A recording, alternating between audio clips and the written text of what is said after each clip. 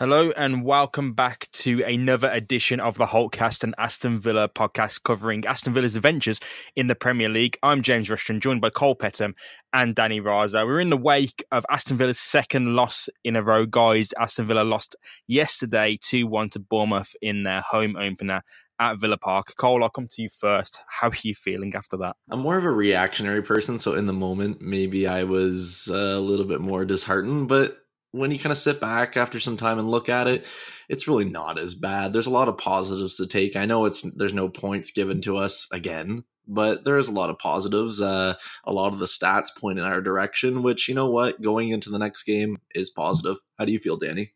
Yeah, I'd say I'm feeling pretty similar.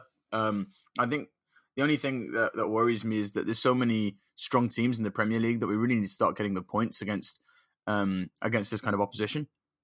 No offense to Bournemouth, but we played so well. Like, I think one of the things that is going to come out when we're analysing this game today is that there's really not an awful lot of criticisms you can make about the overall general play. I think what really is a kick in the teeth is that we pretty much just threw the game away so early on, and I think that's probably why we were all feeling so disheartened. It wasn't like it was it was sort of over the course of 90 minutes, Bournemouth, fair enough, kind of snuck through. It was genuinely, guys, we this is 3 points dropped. We should have won this game. I think that's the only reason you can feel a little bit disheartened. Yeah, I think I feel the same. I feel like when you're in the moment, as Cole said, you're quite reactionary. Like when you're at the stadium, everything is the worst possible thing or the best possible thing that's ever happened, because that's the very nature of following football and watching it at the stadium. But when you're at home as well, you are, due to the commentary and how excited they sound and how the match is portrayed, you do get lost in the moment as well, and it's very hard to kind of analyze the match events with any kind of notion, any kind of proper critical evaluation. You kind of get lost in that moment. So I'm glad we've all, had a chance to reflect, and we're probably feeling a bit more realistic. But Cole, do these mistakes need to stop? We'll come into them in detail, but there's been a few in 2 games so far. Yeah, for anyone that maybe didn't watch Grealish's post-match comments, I think he said it best, is when you step up to the Premier League, any mistake you make is most likely going to be punished, and that's happened so far. 2 mistakes that honestly shouldn't happen. I'll get into them later, but we continue doing this, it's just going to get worse and worse. And unfortunately, looking at it that way, not trying to be a pessimist, but more mistakes just mean more failure. And with that being said, the fan base is just going to get more negative and more negative, which I try to stay away from Twitter after games and even today, because it just honestly gets on my nerves how negative people can be after 2 games. But no, I think people read into certain things too much, and I think it's best said with that. How do you feel, James? Yeah, it's the same. It's, you feel overly negative at the time. People are very, very, very quick to offer kind of paper-thin criticism of some things. There's genuine mistakes, and I'll speak to Danny about this in a second. There's genuinely mistakes you can definitely criticise, but to kind of jump from almost scapegoat to find the weak link and really, really give him a martyr's treatment after a game, it's kind of weak. 2 games in, it's 180 minutes of football. We've played 2 good teams. One of them is full of elite talent with a brilliant manager. One of them have got very decent players with a very thoughtful and adaptive manager in Eddie Howe. So it's always going to be difficult, and the mistakes they're frustrating, and the negativity is annoying. But I guess it's part and parcel of our expectations. But Danny, the first thing I want to speak about, so it's Villa 2. Villa 1, Bournemouth 2. The first thing that happened, it was seconds into the game. Tom Heaton rushes out and he takes out Callum Wilson. Mistake or not, what are your thoughts here? No, it was an absolute smack in the face. It was poor goalkeeping from Tom Heaton. Now, Heaton's brilliant. I think he saved us on so many occasions. But he's almost just walked into Wilson, to a point where you're thinking, what on earth are you doing? He's taking him out whilst Wilson's kind of basically running towards the corner line. And if Heaton kind of stands his ground, Wilson probably, he could squeeze across through, but most likely isn't going to find anything from that angle. He just needed to sort of hold his ground there. Heaton, and I just thought it was a very silly penalty to give away, and it just I think again it just smelled of basically not being ready into the game. This is a problem I think that we've suffered from. I think even during Dean Smith's tenure, but like I think during the last couple of years, we get struck so early, so often. It's very, very common. Now, we can't be chasing games in the Premier League. I think last season in the Championship, we developed a bit of a reputation for being able to come back from losing positions. And that, to me, points to complacency more than anything. Now, I want to ask why that's happening so often, because we will get punished for it more often than not. But yeah, to your original question, absolutely a mistake from Heaton. Cole, what were your thoughts watching this from home? Because I know you've probably just sat down to watch the match. You know, you're getting all your stuff ready. You've probably got the coffee, the tea, or the snacks in front of you. You sit down, you turn the volume up, you look up, and we've given away a penalty within seconds. Oh, I don't even understand why he came out of his net. Being at home, you can see replays, and obviously that makes a lot of things better for us, but not the people there like yourself that are at the match. But no, I don't understand why he came out, because if you even look at a replay, Wilson's starting to cut in, but I can't remember who was tracking back one of the defenders. Maybe it was Angles. So he was basically cut off. And the next Bournemouth player was behind another defender, which I think was Mings at the time. So the likelihood of that cross doing anything was, I mean, it's easy to say it now, but most likely it wasn't going anywhere. So I can understand his awareness and his concern to come out, but just the tight angle of it too, I couldn't see it really causing us any problems. Did you think it was all kind of doom and gloom from there? Because I think the general atmosphere in the stadium was the best possible time to make a mistake seconds in, because there's so much time to bounce back. And the atmosphere beforehand was quite ferocious. It was probably the loudest, personally, I've sung at Villa Park. The situation almost brought an extra decibel out of you. So how it felt conceding that penalty was, right, it's over. We've made the mistake. We can kind of get back into this. I don't know how you guys felt, Danny. Did you feel like that was the best possible time to kind of make such a disastrous error? Yeah, look, I mean, I thought, fine, we're 1-0 down. There is definitely a way back from this. We just need to compose ourselves. This is something that we're used to. We're always chasing for whatever reason. We're always chasing. So I was thinking, fine, let's see where this goes. But I think immediately after that goal, we didn't really improve straight away. I think it took us a while to settle in. I think that was really worrying me. Past that point, and we were jittery and shaky, much like the second half against Tottenham last week, whereby every time we started moving the ball forward, we'd lose it, either through sort of a silly pass or being pressed too hard and not being able to react to it. Just being a step away from the pace of the Premier League. But definitely at 1-0 down, you're thinking there's still a possibility here. Well, minutes after that, I think it was probably about 10 or so minutes after, Douglas Luiz, who was making his first start for Aston Villa at defensive midfield, coming in for Conor Haran, he was trying to play Aston Villa from the back under a high press. Trezeguet makes a square ball to him, and I think he tries to make this nifty manoeuvre to catch people out, but the only person he catches out is the entire Villa team, because Harry Wilson springs onto it, and the ball's going to nowhere. He's basically made a step over and made a kind of shadow pass to absolutely no one. No one is there except Harry Wilson. He bursts in, he fires a shot. I think it takes a slight deflection off Tyrone Mings, but it matters not, because it crashes in off the post past Tom Heaton, who can't do anything about it. Bournemouth up 2-0 within, 15 minutes? And that's probably even a bigger mistake from Luiz, Cole.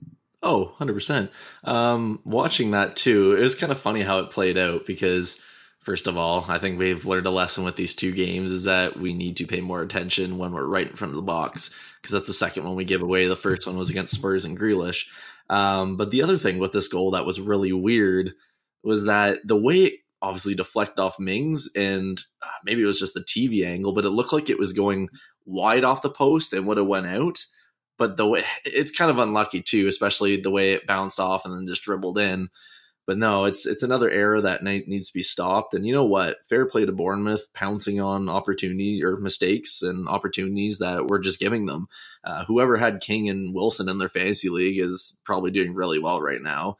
I had King, so I don't know if that was making me a little bit happier than I should have been. But no, it's another mistake, another error, and it's something they need to learn quickly, because at some point, if this continues to happen, we're going to have to change the tone to we're running out of time. Something has to change. Douglas probably emerged as one of the better performers on the day, and we'll definitely speak about his moment that he shined later on. But Danny, before the match, he was obviously brought into the team for Conor Harahan, and was that a big surprise for you at all? No, I thought it was the right decision. Absolutely. I haven't got a problem with Howard, but I think I genuinely believe he's interchangeable with Mings or Grealish rather than that central defensive midfield role. I think what Dean Smith is doing now is, he's bought these talented players and these signings who are going to be able to advance the team, and I think he's slowly bedding them in. But Louise is somebody who can sit back and give Grealish and McGinn the freedom to move further forward. I thought the thought behind that was honestly it was the best thing to do from Dean Smith's perspective. And I think also we will have seen the way that he played during the game. His passing was on point. Them having somebody who can play from the back just again allows them that freedom to do what they do best. I think Douglas improved a lot as he went on, and that goal that he scored was really something special. I didn't see it happening. It was even probably more impressive than John McGinn's goal, because when that ball's looping down, you have every right to take a volley. Douglas Luiz was probably even a little bit further out, and he just passed it. He stroked it into the back of the net from miles out. I was pretty impressed. What were your thoughts, Cole? Oh no, I was very impressed. A little bit concerned in the first half, looked a little lightweight, but that seemed to kind of deteriorate with that concern going on. Almost not concerned, but almost wonder if we have to change that middle three formation a little bit, maybe like 2 center mids and a cam or something. Because with Luis by himself, I almost wonder if one kind of central defensive midfielder per se is too little, and maybe that's something to look at in terms of the errors, because it seems like that particular player, whether it's Grealish dropping deep or Luis dropping deep, with that being said, like, what's the error here that's they're not clicking into? Is it simple mistakes, or is they're not getting enough support in that position? So I guess I kind of side noted that whole topic with what I said there. But yeah, I thought Luis did great in the second half. I mean, one hell of a goal for sure. Just on that, Cole, like I thought, there was nothing really wrong with our particular play. I think one of the problems with Spurs last week, and one of the reasons why it looked like we were a bit lightweight, is that obviously Spurs had so much of the ball. Villa were trying to plan the counter attack, but against Bournemouth, I thought for the most part of that game, it worked well because we were on the front foot and we didn't look defensively sort of in trouble because of just having Luis in there, did we? I think it was just a case of nerves and jitters. Like, I'm definitely in the school of thought that it was just silly mistakes. Oh, for sure. Like, no, that's actually like a perfectly valid like reasoning, because I don't know, maybe I'm just nitpicking at the few instances that I would see that it looked like that one central defensive midfielder wasn't enough, and that's just me nitpicking because that's probably who I am. But no, that's a completely valid point. And yeah, let's move on. I think I want to speak about another defensive midfielder, not Villa's. It's Philip Billing of Bournemouth. Danny, you mentioned him in our preview last episode. Yeah. And I mean, he was kind of everywhere, and probably Bournemouth's I'd say the person we feared the most in midfield. Feared for a different reason, though, because he seemed to be kicking lumps out of our players. He was dragging John McGinn down, and there was probably a foul on Jack Grealish, which could have seen him leave the pitch. I mean, I got a text from my mate Dave from Cincinnati, and he's basically my VAR guy, because I'm in the stadium. I need someone who's always watching the matches to tell me what's going on, because, you just see a player go down. Were they diving? Was it a proper tackle? Did the player get any of the ball? We don't know because you're in the stands. He really thought it was probably a red card. Seeing it took the standing leg. Your thoughts on that? The Premier League is brutal. We're not going to get decisions going our way all the time. if that is overturned and given a red, I'm not sure whether Bournemouth fans will be very happy. And I think it's very rare that you ever see a red card for persistent fouling, isn't it? I mean, there probably was a couple of tackles in there which the referee might have turned around and given him a yellow for. But for whatever reason, I think that the referee just seemed pretty lenient throughout the game. To be honest, I think there was challenges from a lot of players who were, that were potential yellow card challenges that were just sort of left away, kind of thing. But I'm not completely sure here. But my understanding with VAR is that decision could only be overturned if it was going to be a straight red. Am I right? I wouldn't have the expertise to know. Would you, Cole? Because I have really not clued myself up on VAR, because it just seems like something that, despite there being existing obvious rules, never seems to be applied in an obvious way. You can't give a second yellow, can you? No, I don't think so. Honestly, I have no clue. Like the whole VAR thing still, I've read up on it and it still confuses me. There's a lot of, I think, especially after this season, I think some things will change, because it seems like, I don't know, some of the additions and changes they made with VAR don't really make too much sense. Maybe they'll do a better job at explaining it. But I just wanted to touch on the whole Billings thing, because with refereeing, and this is the most annoying thing I find about professional football with refereeing, is, and maybe I'm reading this wrong, but I always find they referee the situation instead of like what actually happened, if that makes sense. Like, in my opinion, Billings should have been off. Like, how many times can you foul someone after getting a yellow, especially? Like, I can understand where maybe early on in matches where refs don't want to give a red card because they feel it's going to ruin the match. And I can understand the Premier League maybe not being okay with that because maybe it ruins their product. I'm sure it goes above that and beyond, but I don't know. I just feel like ref the situation as it is and don't gonna go off of, oh, I don't want to ruin this game, because either someone's going to get really hurt or something else is going to happen. And either way, in my mind, I just don't understand what's going on, essentially. If that makes sense, I don't know. No, it makes sense. I mean, you can't go around fouling all the time just for the referee to kind of go, oh, come on, mate, just sort that out. Yeah, I mean, I feel that. And if I can just clarify the VAR thing as well, according to the Premier League website, the VAR will not intervene for an incident where a second yellow card leads to a red card unless the VAR believes the second yellow card should be upgraded to a red. So if anybody was confused about the VAR, that's probably why. But I mean, it's still confusing though, because when you're in the stadium, there was only one VAR call yesterday, and that was for a no penalty decision against Villa, really, when I seemed like Wesley kind of collapsed in the box. Yeah. But the referee puts his hand to his ear a lot, and you're like, is it VAR? Is it not? And you don't really know if a second look is being taken until it comes up on the screen. And by then it's almost a foregone conclusion that something was happening anyway. But there's so many times when you're just like kind of left in the lurch. It's very good on TV because you have a commentator explaining you, and they're obviously signal to something. But the way the screens in the stadium work and the way you're focused on the referee while watching, and he's putting his hand to his ear, you don't know what's going on. You have absolutely 100%. No clue. But the system's good in the sense that they allow you to play on, though. And, because of that, the game doesn't necessarily get interrupted unless it has to. maybe the focus on it being such a big thing when it isn't used all that often, is it? It's been used pretty often so far. Look at the Spurs Man City game yesterday. That literally canceled out a win for Man City off of something that was a really weird rule, but I won't get into that. But no, I think it's just so foreign to everyone. It's going to take time. There's going to be aspects of VAR that people love, and there's going to be aspects that essentially people hate. And it's going to be one of those things also with football fans being fickle, is if it benefits your team, you're going to love it. And if it doesn't, essentially you're going to hate it.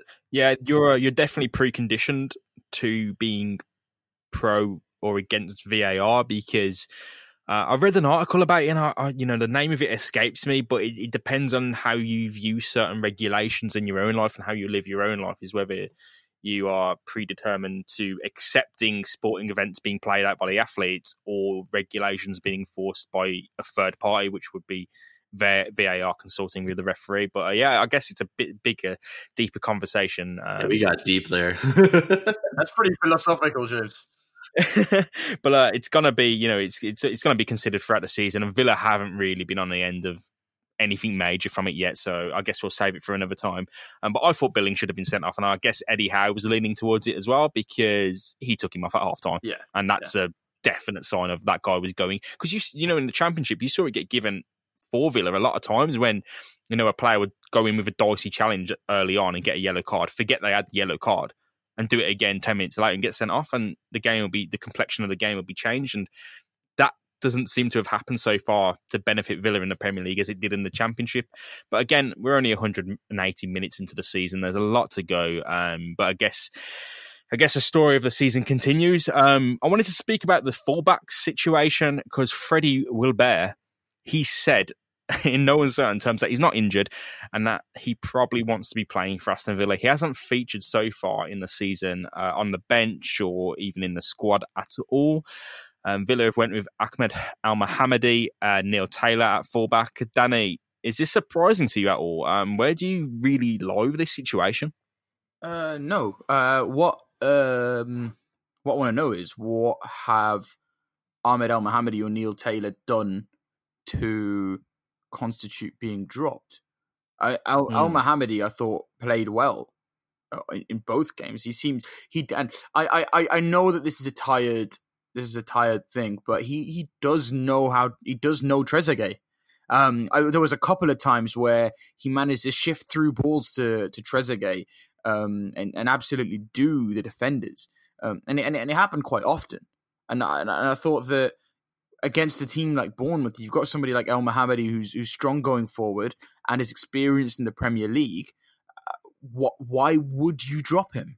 I mean, now you might have an excuse because Villa have lost 2 games. You might say, right, let's get Gilbert in. But just for the sake of defending Dean Smith here, Ezri Konsa can also play at right back, so that he's not going to see any reason to have another one on the bench. I think what a lot of people overlook as well is Gilbert played a lot in preseason, and then they convert that to why isn't he playing now? We also have to remember Al-Mohammadi was playing in, was it the AFCON or whatever it was? Yeah, he was. Yeah, so the time he got back was late and all that kind of stuff. And Danny made a good point about the Trezeguet link too, which works out perfectly in my opinion. Because if you're going to have someone that attacking up front, you need someone reliable to stay back. Gilbert wants to get forward, so essentially you don't want to play a winger and a right back that are going to be extremely high up the pitch. It leaves you vulnerable.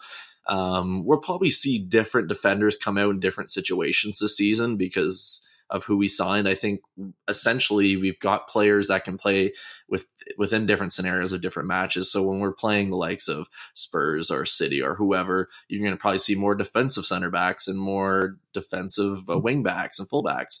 When we play, I don't know, probably like Norwich and other teams like that, you may see Gilbert step in there. You may see Target step in there. I think Target's probably the one that didn't really make sense to me, I guess, to not start. But then again, Taylor hasn't done anything wrong, essentially, to drop him. I guess I think a lot of people are just looking at the fees and saying, okay, we paid this and this for this guy. Why aren't we playing him? We can't base how this team is going to operate over fees, because if you look at fees, it's not going to get you anywhere. You could have a player that's £100 million and it turns out he's actually quite crap. So it's just one of those things that you have to base it on what fits your system. And at this moment, it seems like these 2 fullbacks fit our system. And yeah, I mean, that's the other thing, James. Like, I don't know about you, but I think, we the football we play is so intricate, isn't it? That if you take one of those gears out, the whole thing could fall apart. You've already seen that we're making errors, just slight errors.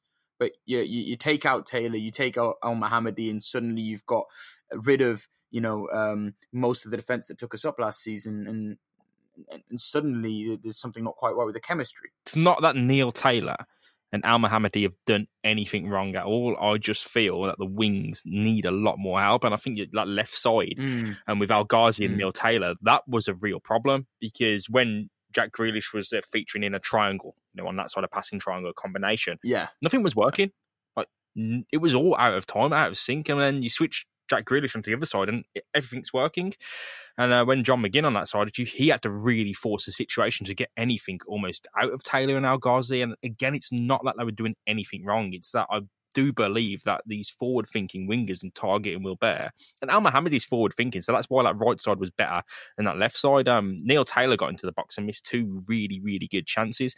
I just think Target might be a better option on the left side because he does like a cross, and you've only got the crosses really coming in from that right side, so maybe a little bit of a change there could spark something. I'm not saying Wilbert and Target straight in, but maybe a staggered change. We can afford to rotate. Again, it's too early on to make these judgments, but I'm thinking there is a change coming there. Surely it's going to come at some point. Yeah, there is. Look, I mean, Smith's not been what's the word? Complacent about it. He brought in Douglas Luiz ahead of Conor Hourihane this week. And that was something that might have surprised a couple of people, but he gave him some time last week. We kind of saw him come on fine.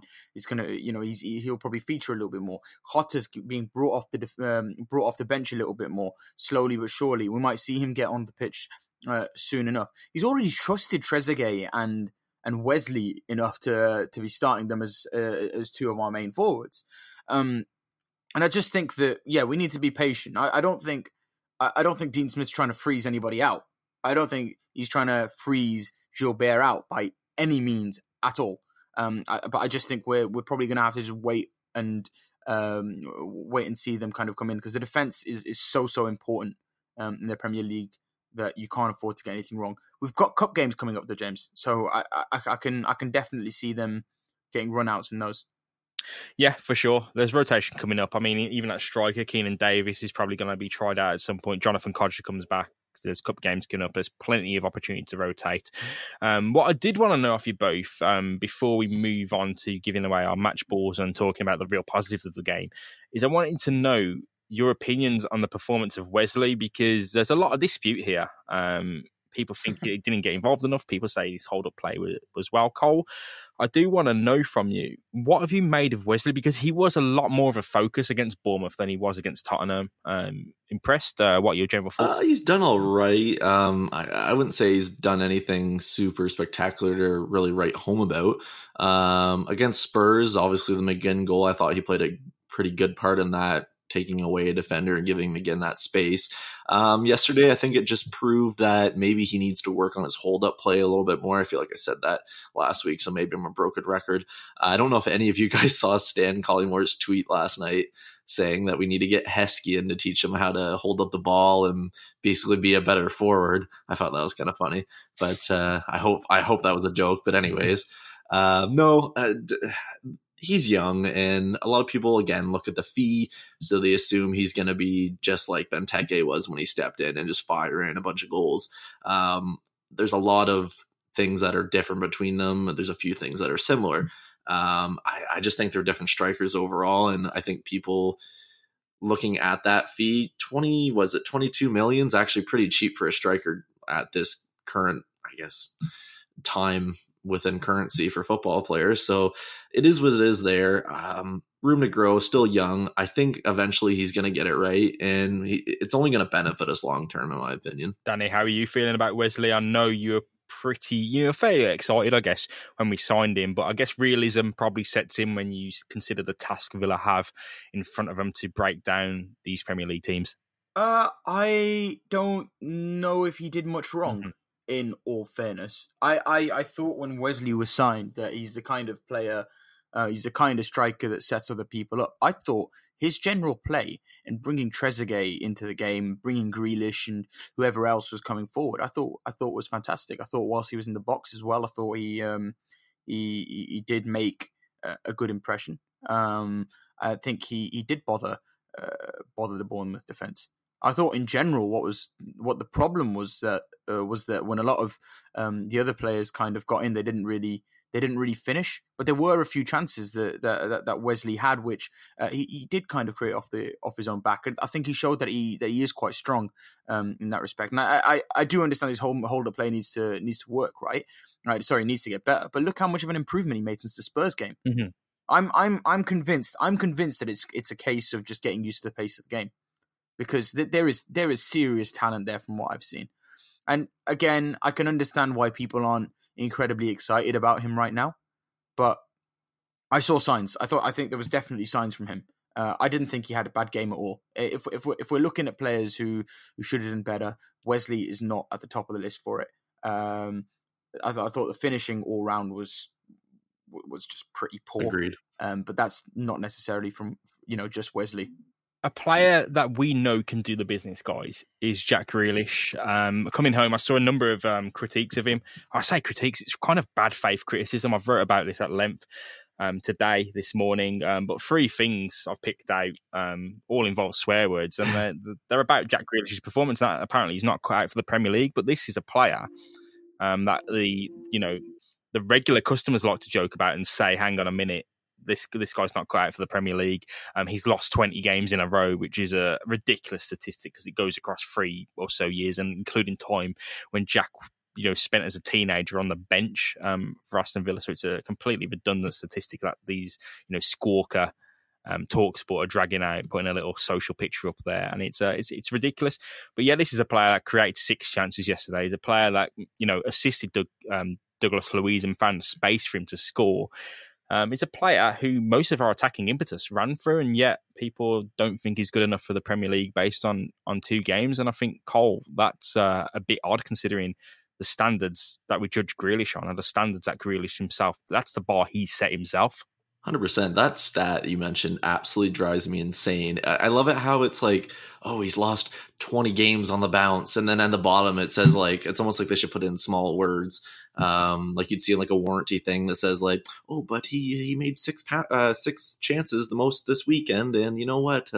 He's trying his best. Like, I don't understand why they say it. I think it's just more content for them and it's lazy content. But no, getting on that. He made, I think it said 6 chances more than anyone else this weekend. And I think just that stat alone says what kind of player we have. It's going to start working out eventually. I think it's one of those things where we just have so many new bodies. It's a different situation than last year. Obviously, the quality is way higher. He's going to get it right. And you know what? He could have scored yesterday because there was one that he used on the inside of the boot and it almost went in. Like it was close. It was just on the other side of the post. It's going to start going in for him.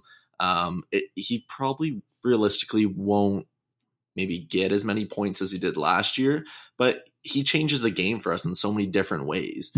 Danny, how do you feel about it? I thought our general play again was brilliant, and I think much of that was due to Grealish and due to John McGinn and also Trezeguet. But yeah, I thought Grealish did what you need to do in the Premier League: win that ball from deep and confidently move it forward. Confidently, try to impose yourself on the other team. I think I was frustrated before with Villa, a few years ago, last time when we were in the Premier League, when a lot of our play sort of was about slowly kind of passing the ball sideways and kind of trying to break a team down. Whereas I think what you've seen in the Premier League, and I think certainly what you can tell from, a lot of the mistakes that we made, is that it's such a physical league that you need somebody who's going to drive. And Grealish does that, as does John McGinn. And I thought that he did that quite well against Bournemouth. Again, unlucky with that chance in the end, but so much of what we created came through him. I think there was moments, by that left-hand side as well, where if we're taking short corners or if we're taking throw-ins, Grealish seems to be doing all the work. I think Neil Taylor obviously, gave it his best effort as well. But there was times where Grealish seemed to be the guy running that left-hand side, but the only guy doing it. Cole, I just want to bring up what you said about Wesley, because I've just seen, Stan Collymore tweet. Yeah. Michael Owen, of course, the famous England striker. Yeah, boring. He has joined in and said, I'm astounded that football continues to be so far behind the times when it comes to specialist coaching. So plenty of people in the know agreeing with Stan Collymore, but I'm thinking you don't need Emil Heskey. Keenan Davis is right there, and that guy can hold up the ball. Exactly. we have, and like I've said before, we have players and we bought players in certain scenarios that they're going to fit certain moments of a game and won't fit other games, and they'll fit up, like, you know what I mean. But anyways, they're going to fit certain scenarios, and Davis is the perfect example of someone you want to hold up the ball and move it. Wesley, you kind of want to do a bit of everything. I just find it hilarious how ex-pros and pundits act like they, just because they played, they know everything. Don't really know how Heskey comes into this. I don't know why they couldn't have thought about anyone else. That, not saying he's not qualified, but and I apologize for the dogs in the background. But yeah, it's just a funny stat, and I don't understand it at all. Yeah, it's an awful thing, but yeah, it's again one of these things that happens in the Premier League where people kind of just drag up any old rubbish to kind of just make something to say about the teams they don't really know that much about. But yeah, I think I want to finish on that match now. I think we've spoken at length about it. We went over the points. There's probably some missing things we could have covered, maybe El Ghazi, Trezeguet, a bit more, but I think we've only got limited time, really. So I wanted to get your match balls, the players that impress you the most. You've got one each. I'm going to take it last because I want to give you a chance to, pick a guy before I step in. So, Danny, I'm going to come to you first. I want your match ball for the player that impressed you the most against Bournemouth in Villa's home opener at Villa Park. This is pretty difficult, in all fairness, because a lot of the guys in the team who deserve match balls were, part of the errors. But I think because of the fact that we did play so well for much of the game, I want to give this match ball to Douglas Luiz. I know that he made that stupid error, that silly error earlier on.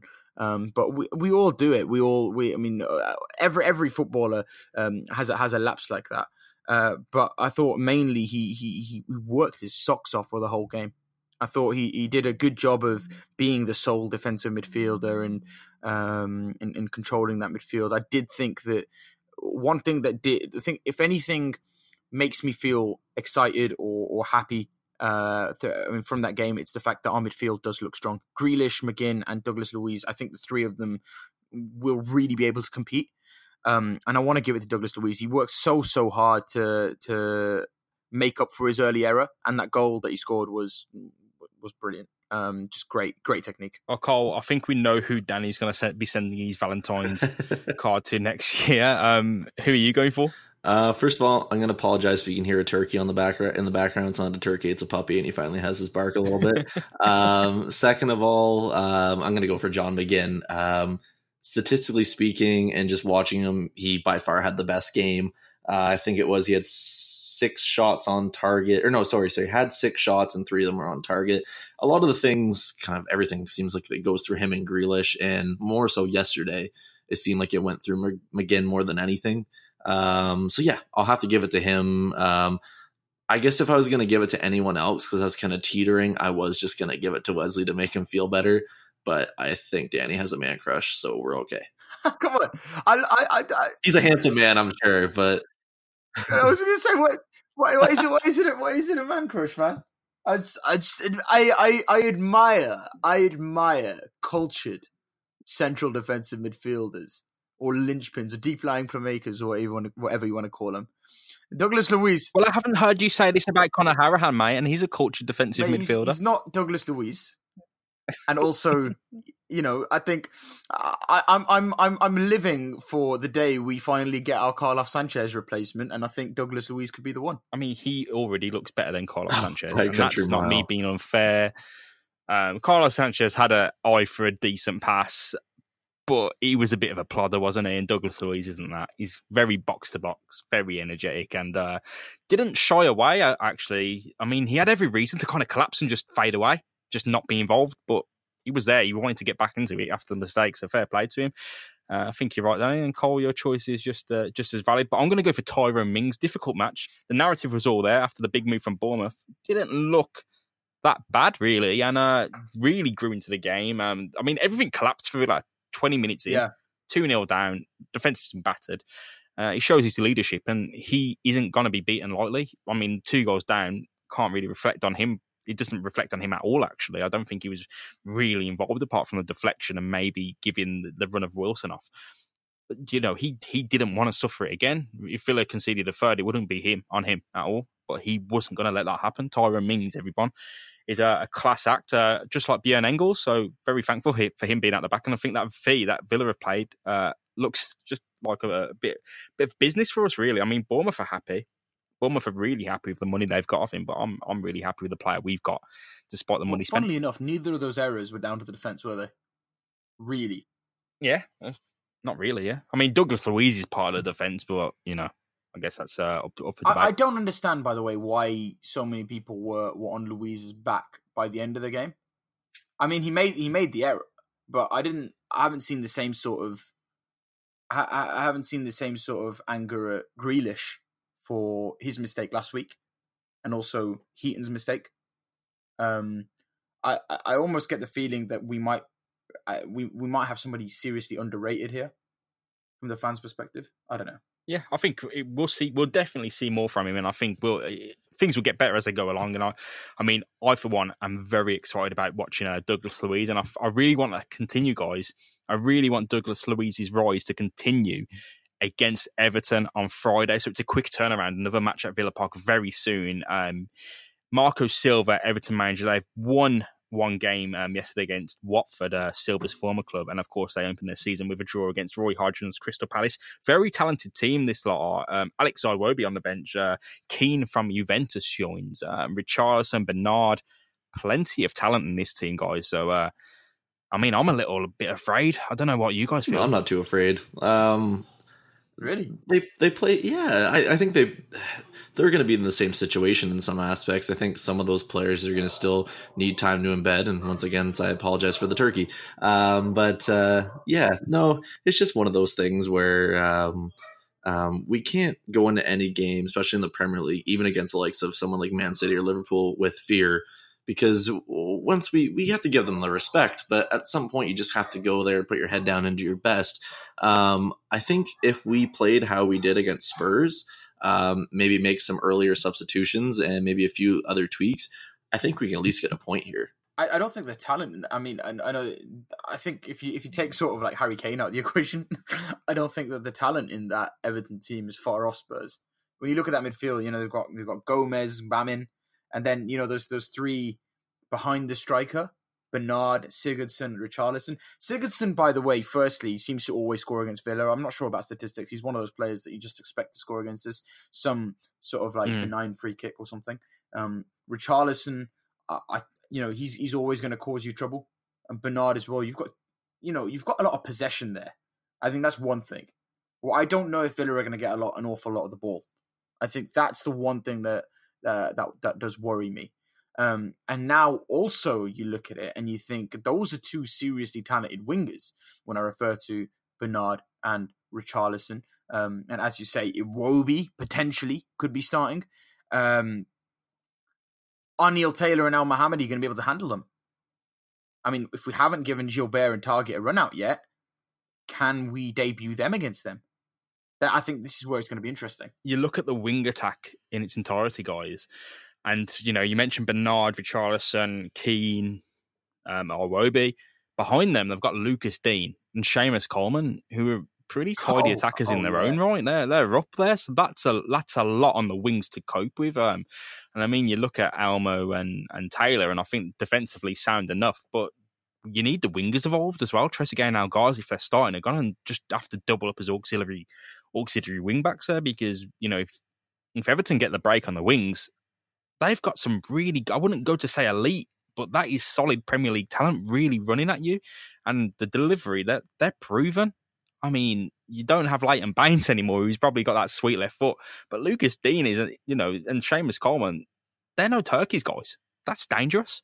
In which case, can we justify starting El Ghazi because he didn't seem to have an awful lot in his tank?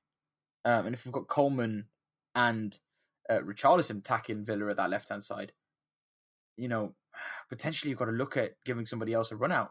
Maybe this is the game, by the way. Maybe this is the game where you go Trezeguet on the left, El Mohammadi on the right, and Gilbert right back. I was going to bring that up actually, and I really didn't want to get shouted down, but that isn't a bad number. But it's not a bad shout, is it? When you look at it like that, if you bring Gilbert in right back, that solves the problem. That solves everyone's debate. But Elmo isn't exactly untidy at right wing, and I mean, people will be disappointed that he's starting in the Premier League, but he didn't look that bad in the last match out. So I think give him a chance, and if it's on the right flank, you've got a hard worker there. Yeah, you do. I think El Mohamed is one of the most underrated players that we've had like all throughout the whole promotion thing. He's never really been given that stardom. He's never really been given that, that hero.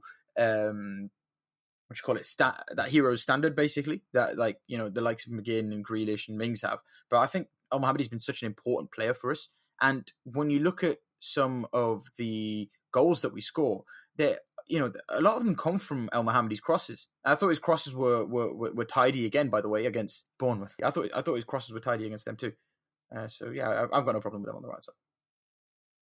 Well, Cole, I wanted to know from you if our master plan, our dangerous master plan, as it were, would you think it goes any way to unlocking Everton? I think it definitely could. I think in this game particularly, you look at their attack and especially their midfield, it's going to be interesting to see how counterattacking wing play really plays into it. But no, I think we can do it. There's no reason why we can't.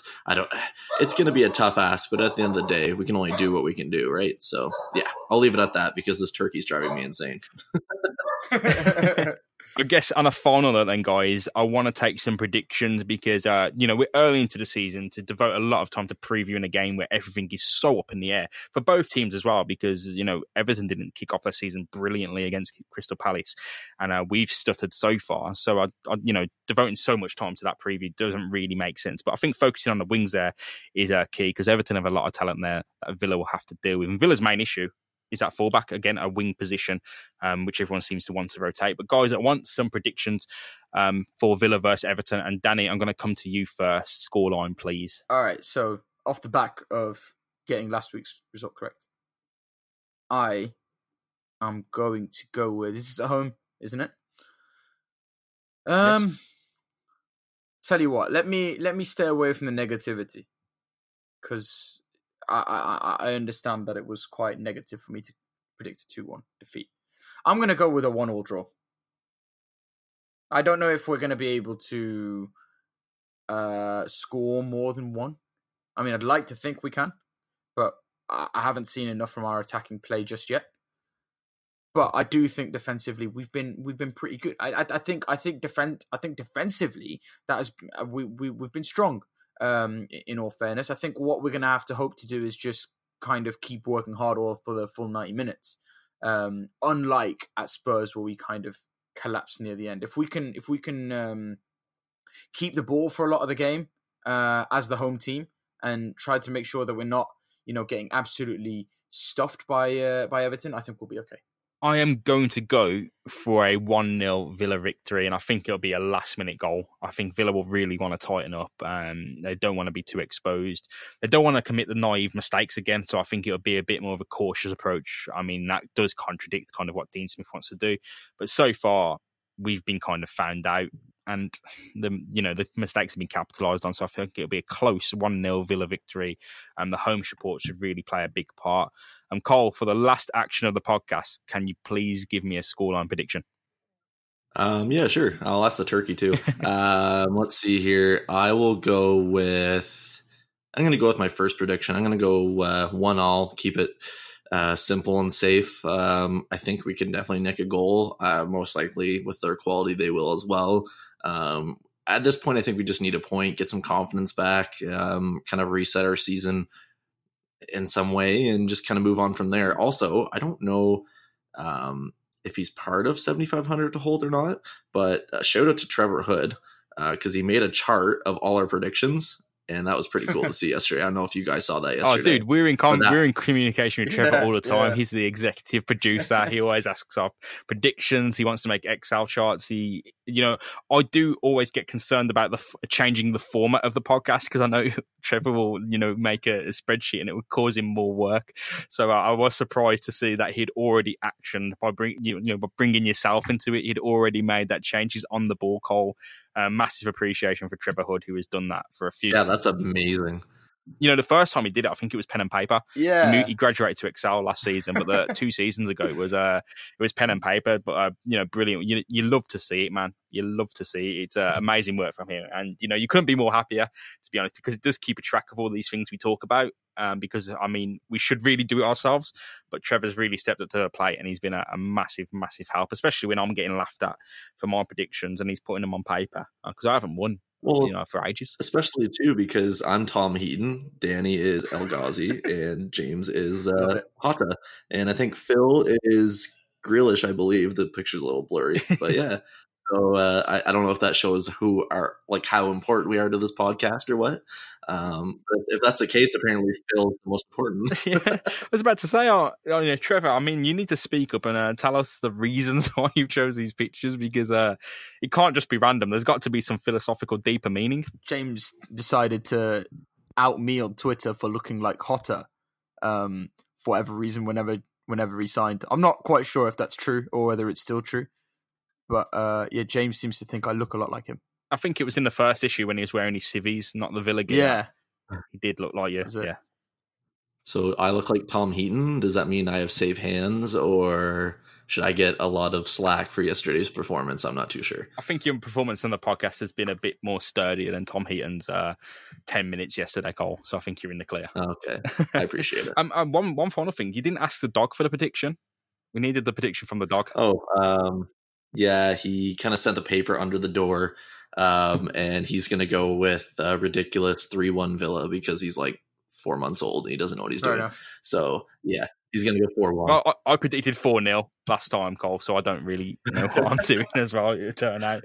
But, both of you, thank you so much for joining me. The second podcast of the season, I think it's went just as well as the first. I'm joining a new format, and I hope everyone else at home is as well. If you'd like to leave a review, I think we'd all appreciate it. The podcast has changed a lot since we had reviews from 2015 when I wasn't even on it. So the main reviews that you see on Apple Podcasts they're nothing to do with the show anymore because it doesn't have any American voices on because Cole is Canadian. So it reflects the old, extremely old hosts, Jack Grimsey and Robert Lintott. Any reviews you can give to kind of update the show, give people a clearer picture of what it's about now. It's a worldwide Villa podcast. Any reviews would be appreciated. You can follow Cole at Talk Aston Villa. You can follow Danny at Riser Journo. I'm Jamo Rushton, all together at 7,500 to Hot, and we'll catch you hopefully this time when Villa pick up their first point to the season after beating Everton. Fingers crossed. We'll see you next Sunday. Goodbye and up the Villa.